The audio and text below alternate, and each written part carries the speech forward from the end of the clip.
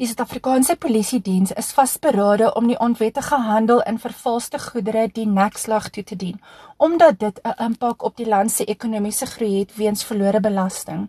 Op Woensdag 7 Februarie het die polisie beslag gelê op vervalste goedere met 'n gesamentlike waarde van R13 miljoen en 5 ongedokumenteerde verdagtes gearresteer tydens 'n geïntegreerde operasie in Johannesburg Middestad.